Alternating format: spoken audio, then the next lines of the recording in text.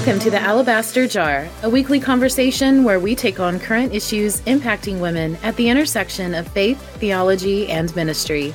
We are pleased to offer Alabaster Jar as a podcast of Northern Seminary.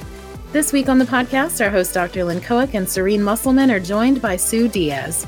Sue is a research librarian by profession who spent 30 years chasing information and pursuing data in academic and corporate settings. She followed God's call to attend Northern Seminary in 2019 to prepare for ministry in the afternoon of life. She resides in Edwardsville, Illinois with her husband, John. Their daughter, Alicia, studies engineering at a university in Arizona. Welcome, Sue. Thanks so much for joining us on the Alabaster Jar. Oh, it's great to be here. Lynn, Serene, my sisters, it's good to see you. Thank you. Thank you. Thank you. Well, I am really excited about the topic that we are covering today. It's about Saint Cecilia. And I think she's a rather unknown saint, which is sad. But you did a lot of research on her.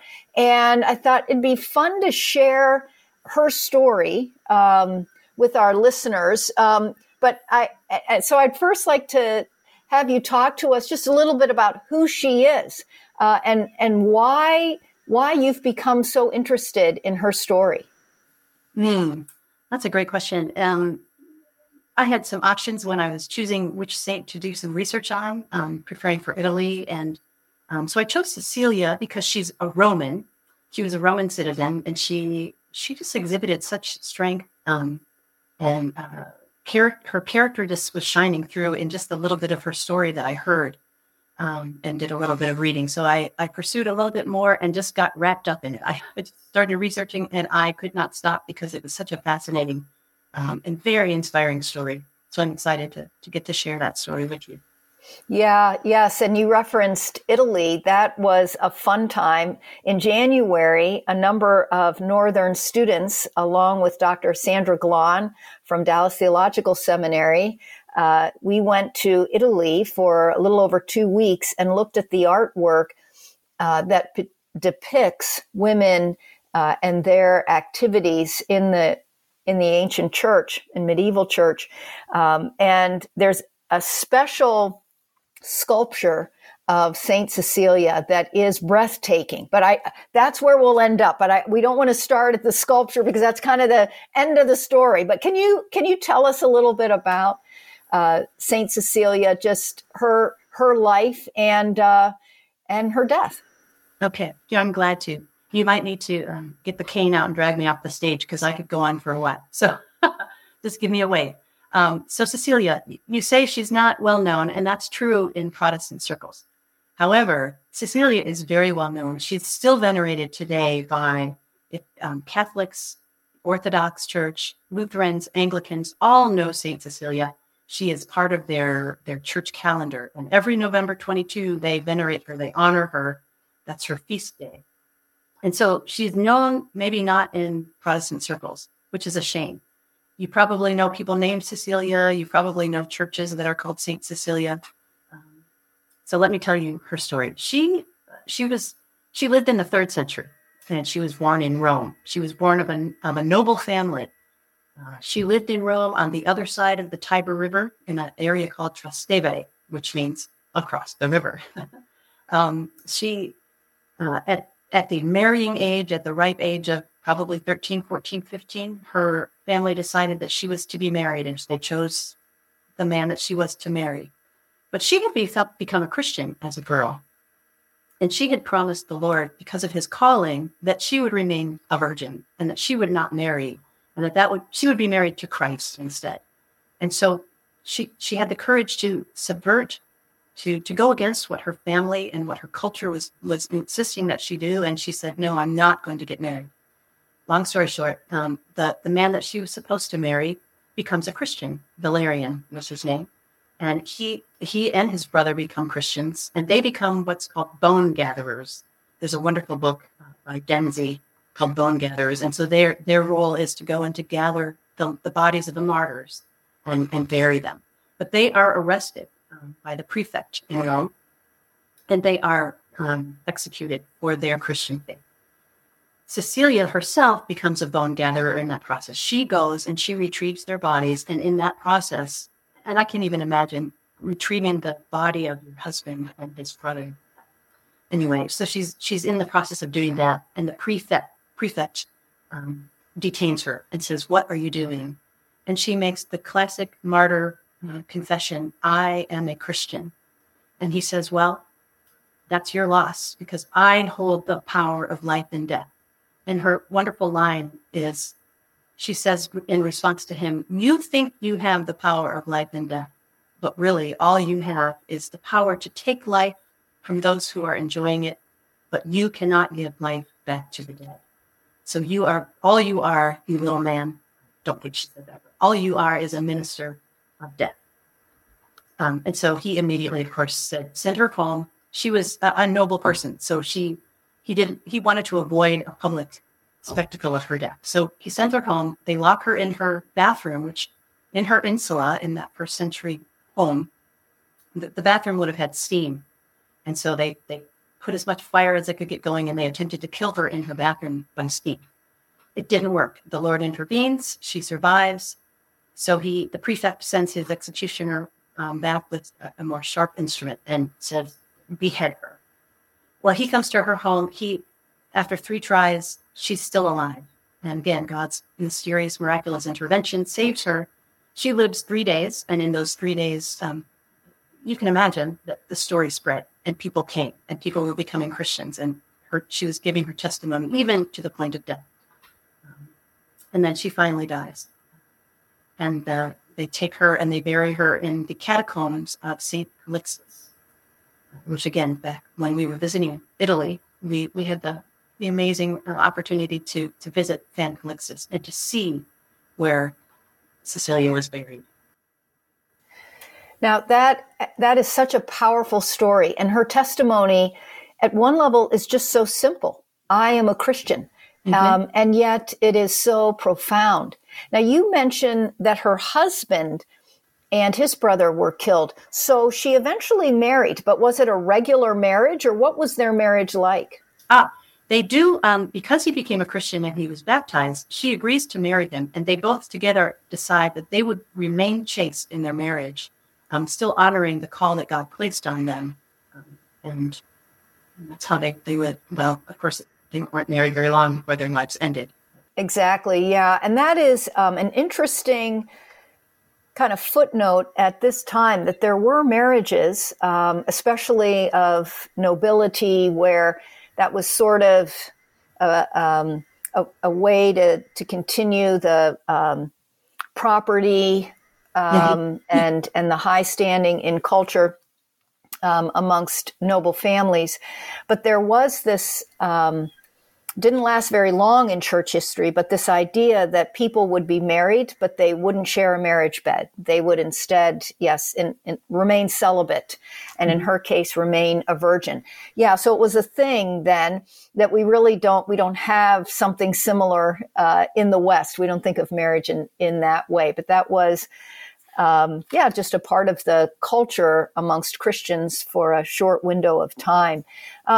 When you think about how she died, and the fact that there she is in her bathroom, and she's kind of laid out, that laying down, that moment is memorialized in a very famous sculpture. Can you talk a little bit about that? Sure. It's quite a miraculous story. So she's buried in the catacombs there at St. Calixtus. Fast forward to the 820, about the early 9th century, and there's a pope named Pascal I. And he decides he wants to reinvigorate church life. And so he sends people out, and they gather all the bodies, all the relics of the martyrs and the saints that are in the catacombs, and brings them into the city of Rome. That had been illegal. There was a law that required bodies to be buried outside for hygienic reasons. So he brings all those bodies back in, including Cecilia. And he's going to put Cecilia into her church. And her church, by the way, was built from her church built on the top of her home.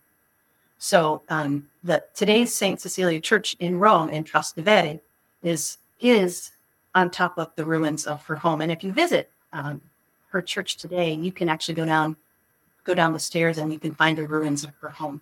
But anyway, so in the catacombs, the Pope goes to find her and to bring her body back into the church.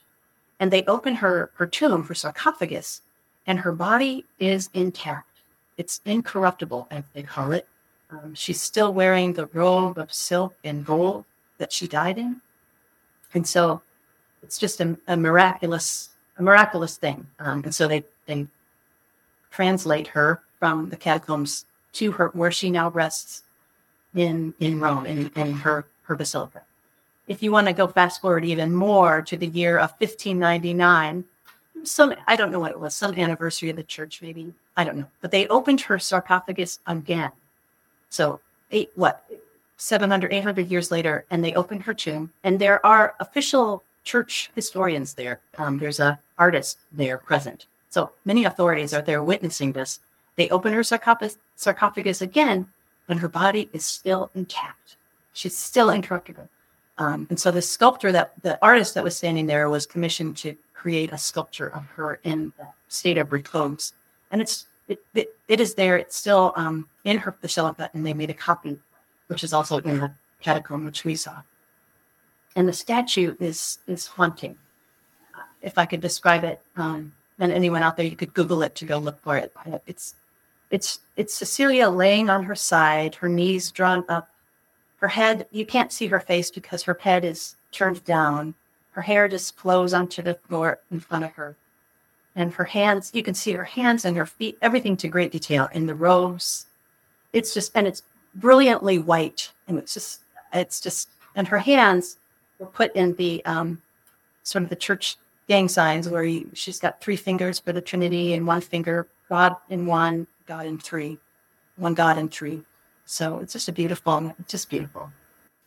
And I love your word haunting. I think that really is the case. It's mesmerizing. It's almost as though they've captured her incorruptibility in that stone somehow. The stone seems alive, if you will. I mean, it is absolutely gorgeous and gives rise, I think, to one of the perhaps less emphasized teachings that we find in Paul's work about the resurrection of the body. It's one of the things that the church in the age of the martyrs and shortly after that focused quite a bit on how the flesh decays and that in our raised bodies, they will be incorruptible. Mm-hmm. In fact, in Handel's Messiah that we often hear at Christmas time, right after the Alleluia chorus, is a fabulous song about we will be raised incorruptible. And I love that music. But it's our hope. It's our promise. It's what Christ has done. So as we look at 1 Corinthians 15, towards the end of that chapter, we have Paul saying, there's a mystery here, right? We're going to be changed. The trumpet will sound and the dead will be raised imperishable, and we will be changed, right? And the perishable, Paul says, must clothe itself with the imperishable, and the mortal with immortality. And so this promise of eternal life in a raised and glorified, transformed, immortal, imperishable body with no rot, mm-hmm. right? It has life within itself. Mm-hmm. That hope was so strong, especially among the martyrs yes. and the church at this time. And so there grows this conviction that we might even have a taste of that incorruptibility here and now. And so St. Cecilia's story is a testimony of that conviction, that we see a sliver of it now, of what all of us will enjoy in the in the life to come, when Christ returns and the perishable has been clothed with the imperishable. And as Paul says, then death has been swallowed up in victory. Mm-hmm. Yeah. So Yeah, go ahead. I think that's what drew the early church and the medieval church congregants to these holy sacred spaces, was to be present where the relics were. It was sung that her body, her intact body, was hope to them, but it was also just like a bridge to the eternal, and like just to be in the presence through them. There was something very mystical for them about that. Whether it was an entire body, or like we saw a finger, or whatever body part it was that remained intact, was assigned to them as a symbol of that hope that they had. That's right. That's right. It's not that she herself had power in and of herself, right? Exactly. But her testimony was evidenced through God's power. Exactly. Exactly. You know, as you've reflected then, not only on Saint Cecilia, but looking at the ancient women, the saints, the martyrs, what are some of the takeaways you have, maybe some big ideas that you've kind of distilled from your exploration and research? Sure. Well, there's a few. I think the first one, it's going to sound trite, but they were amazingly courageous, and they took on an empire. Really, they took on the Roman Empire. They stood before prefects, before emperors, before those in authority, and they said, "No, this is my body, and I am using my body, and God calls me to use it." And that was very subversive in a culture that told them what they had to do with their bodies. Same with their voices. They had voices that they could use in speaking that I am a Christian, and state it very clearly. There's a couple of verses that come to mind, both from chapter 12. One is I wonder, in my inspired imagination, if Cecilia knew the book of Romans, or had heard maybe Romans 12, where Paul says, "Present your bodies a living sacrifice, wholly acceptable unto God, which is your reasonable worship." Or Revelations 12, I think of the voice, that they will conquer the accuser because of the blood of the Lamb and because of the word of their testimony. So it's using their body and their voices in a very, very courageous way. And I think that should inspire us and challenge us really today. And then I also think of, I'd like us to be aware that these saints, they may not be wildly popular now, but they were wildly, wildly popular back in the medieval time. Or people loved to hear their stories, to go to the churches and to see them in the brilliant mosaics. The mosaics were lifelike, and they were always a frontal pose, so that a pilgrim or a congregant could stand right before them and as if having a conversation with them. And I want to be clear that the veneration of saints, it wasn't so much praying to them. We Protestants get hung up, we shouldn't pray to saints. Well, we're not praying to them, we're praying with them. It's a conversation like we have with God, but it's very, very much different, of course. It makes me think of, when we lose a loved one, we often keep things around him. I'm sitting at my mom's kitchen table, and I miss her dearly. She's gone 10 years, and I've got photos and things that remind me of her. And not a day goes by that I don't talk with her, just have that internal conversation. I think when I think of veneration of saints, that's what I think how we need to be thinking of that. Nothing supernatural going on there, but just keeping them alive in our memory. That saints don't have to be living to be an encouragement to us. That's right. That's right. Yeah. Sue, when you talk about these stories of courage in these saints, and if we do find ourselves in a church where, as you shared, maybe we don't hear these stories as frequently today, particularly in certain traditions, we talk about them less. We often turn to stories in the Bible, like David facing Goliath or Esther in the king's court, to inspire us to courage in our, walks of following Jesus. And I wonder, in your studies, how do you see the stories of these saints, these early martyrs, enriching our conversations about courage for our faith today? Do you have any thoughts on that? Yeah, I would love to get a wave of momentum going where teachers and preachers of the word start understanding and start getting to know these women of our legacy, the church legacy, and bringing them out from the shadows and amplifying their voices. And I can think of all kinds of creative ways to bring study of the saints or the martyrs into preaching or teaching. Use the art. Wouldn't it be great if there was a place where we could go to get information about these women and to find the art associated with them? Segue to the visual museum, but we'll hold that. But I think we can, as teachers and preachers, we can bring their stories and make them come alive and align them, kind of like what I just did with Romans 12 and Revelations 12, and they can encourage us and be inspiring to us as well.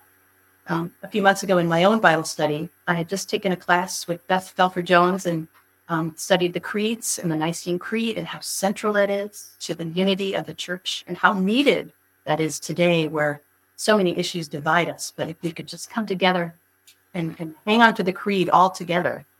So what I did was I wove together the stories of three pre-murder women, and I wove them in with the Nicene Creed. And so we studied those three things together, and I split it into three. It seemed like a holy number. And, I forget, Thecla represented the first one. And anyway, I used Thecla and Blandina and Felicitas, I believe, and just covered the three sections of the Nicene Creed, Father, Son, Holy Spirit. So I think there are lots of creative ways. It's just a matter of inspiring people to do that. Can you give us, that sounds so creative. I love that. Thecla, Blandina, and who was the third? Felicitas. Felicitas, yes. Okay, so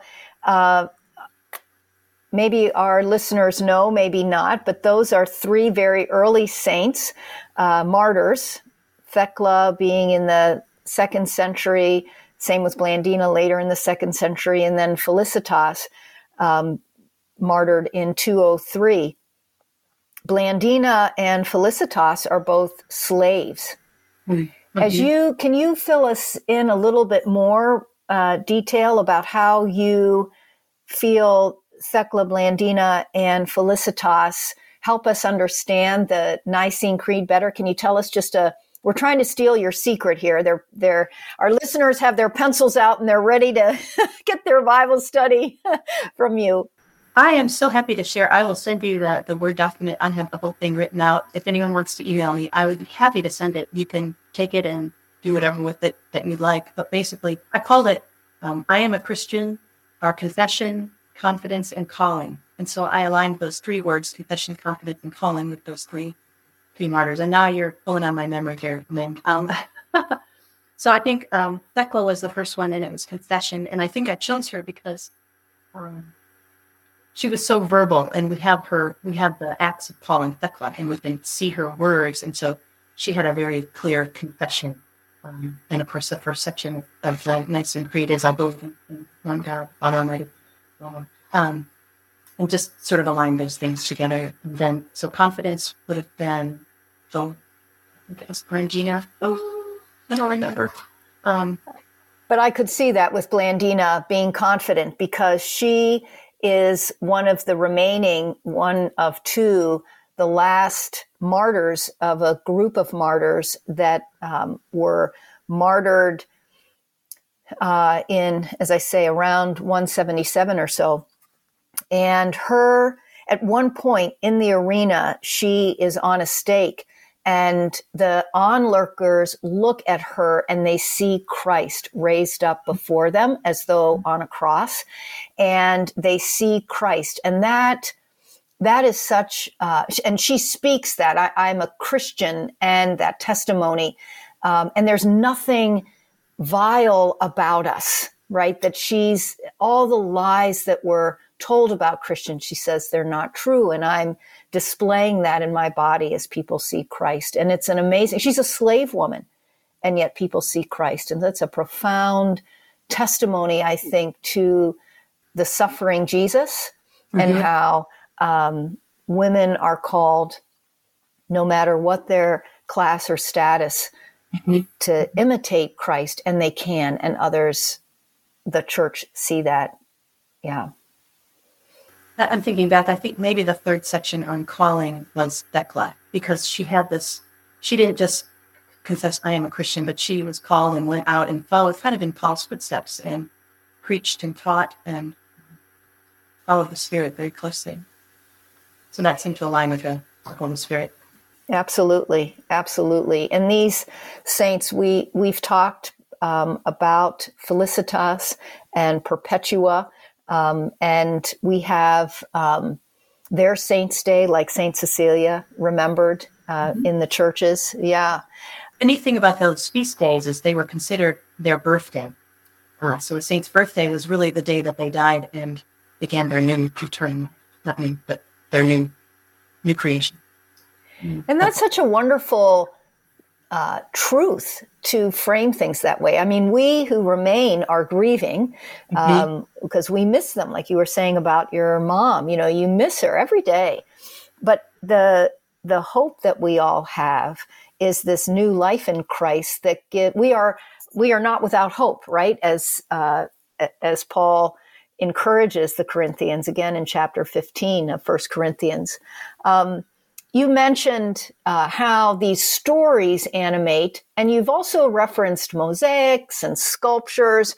And then you had a little teaser in there about the visual museum, which you are very involved in. So yes, there are a couple of colleagues of mine, Dr. Sandra Glahn, who I mentioned, and then also Dr. George Kalantzis at Wheaton College in Illinois, that have received a grant to be able to produce what we call a visual museum. That is a online, totally free exhibit of artwork of women in the early church with some description and some information to help readers understand the story and the timeline and how of the early church into the medieval church, and how important at all levels women's lives, their words, their actions, their teachings, their financial support, all of that impacted the church. We would not be the church that we are today without them. And you're very involved in the Visual Museum. You want to talk a little bit about that and what has drawn you to be excited about working with this in this project? Sure. I first heard about the Visual Museum taking a class with you last summer, the early women in the early church. And you mentioned the Visual Museum as a place where we could get to know these ancient saints and martyrs in one place and get information about them. And as a librarian, I was thinking, that's just perfect. You know, really, that's so lacking. And how wonderful it would be to be able to send people there and be able to download photos to use in these Bible studies or sermons, etc. And so, as part of my project, my thesis project at Northern, I'm honored and delighted to work on the Vision Museum. There's another librarian, Josephine Stringer, who's also a Northern student. And Josephine and I are working hard on getting this thing launched. And so we just marvel, like, for such a time as this, there are two librarians gathered to work on this project. So that's a God thing, right? He's working, he knew. But on our trip in Italy, we had Shala Graham, an amazingly gifted photographer with us. So she was tasked with taking all the photos that she could take of all the women in the art. And so she brought back almost 600 photos. And so that's partly what I'm doing now is cataloging and making a very, very, very precise inventory of what those photos are and who they depict. And all the the symbolic items that are in there. There's a lot. So there is so much. I know. You just begin to explore the art side of things, or the theology side of things, or the historical ramifications. All of it is just there, and we've got to keep it real short so people can actually use the right. Material without having to read a book.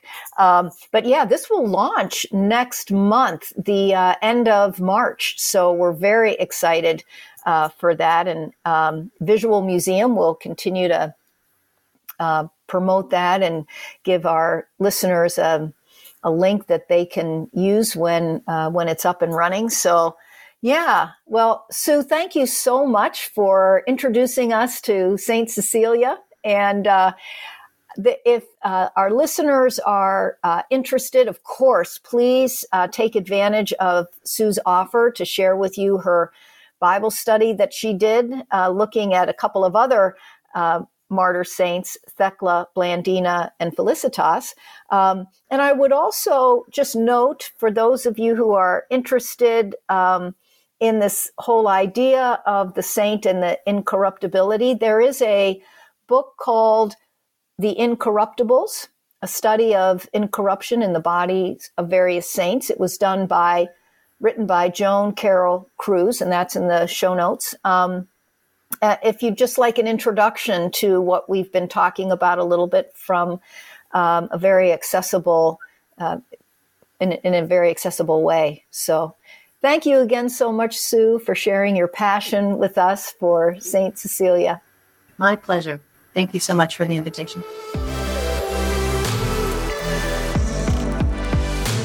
You've been listening to the Alabaster Jar podcast. We release new episodes every week, taking on issues that impact women at the intersection of faith, theology, and ministry. So please share, subscribe, and join us back here next week for a brand new episode. If you enjoyed today's conversation with Sue Diaz, we've left some links for you in today's episode description, including her email where you can reach her for the Bible study on saints. And we also have left a link where you can find The Incorruptibles, a study of incorruption in the bodies of various saints by Joan Carroll Cruz. Thank you so much for listening, and we'll see you next week.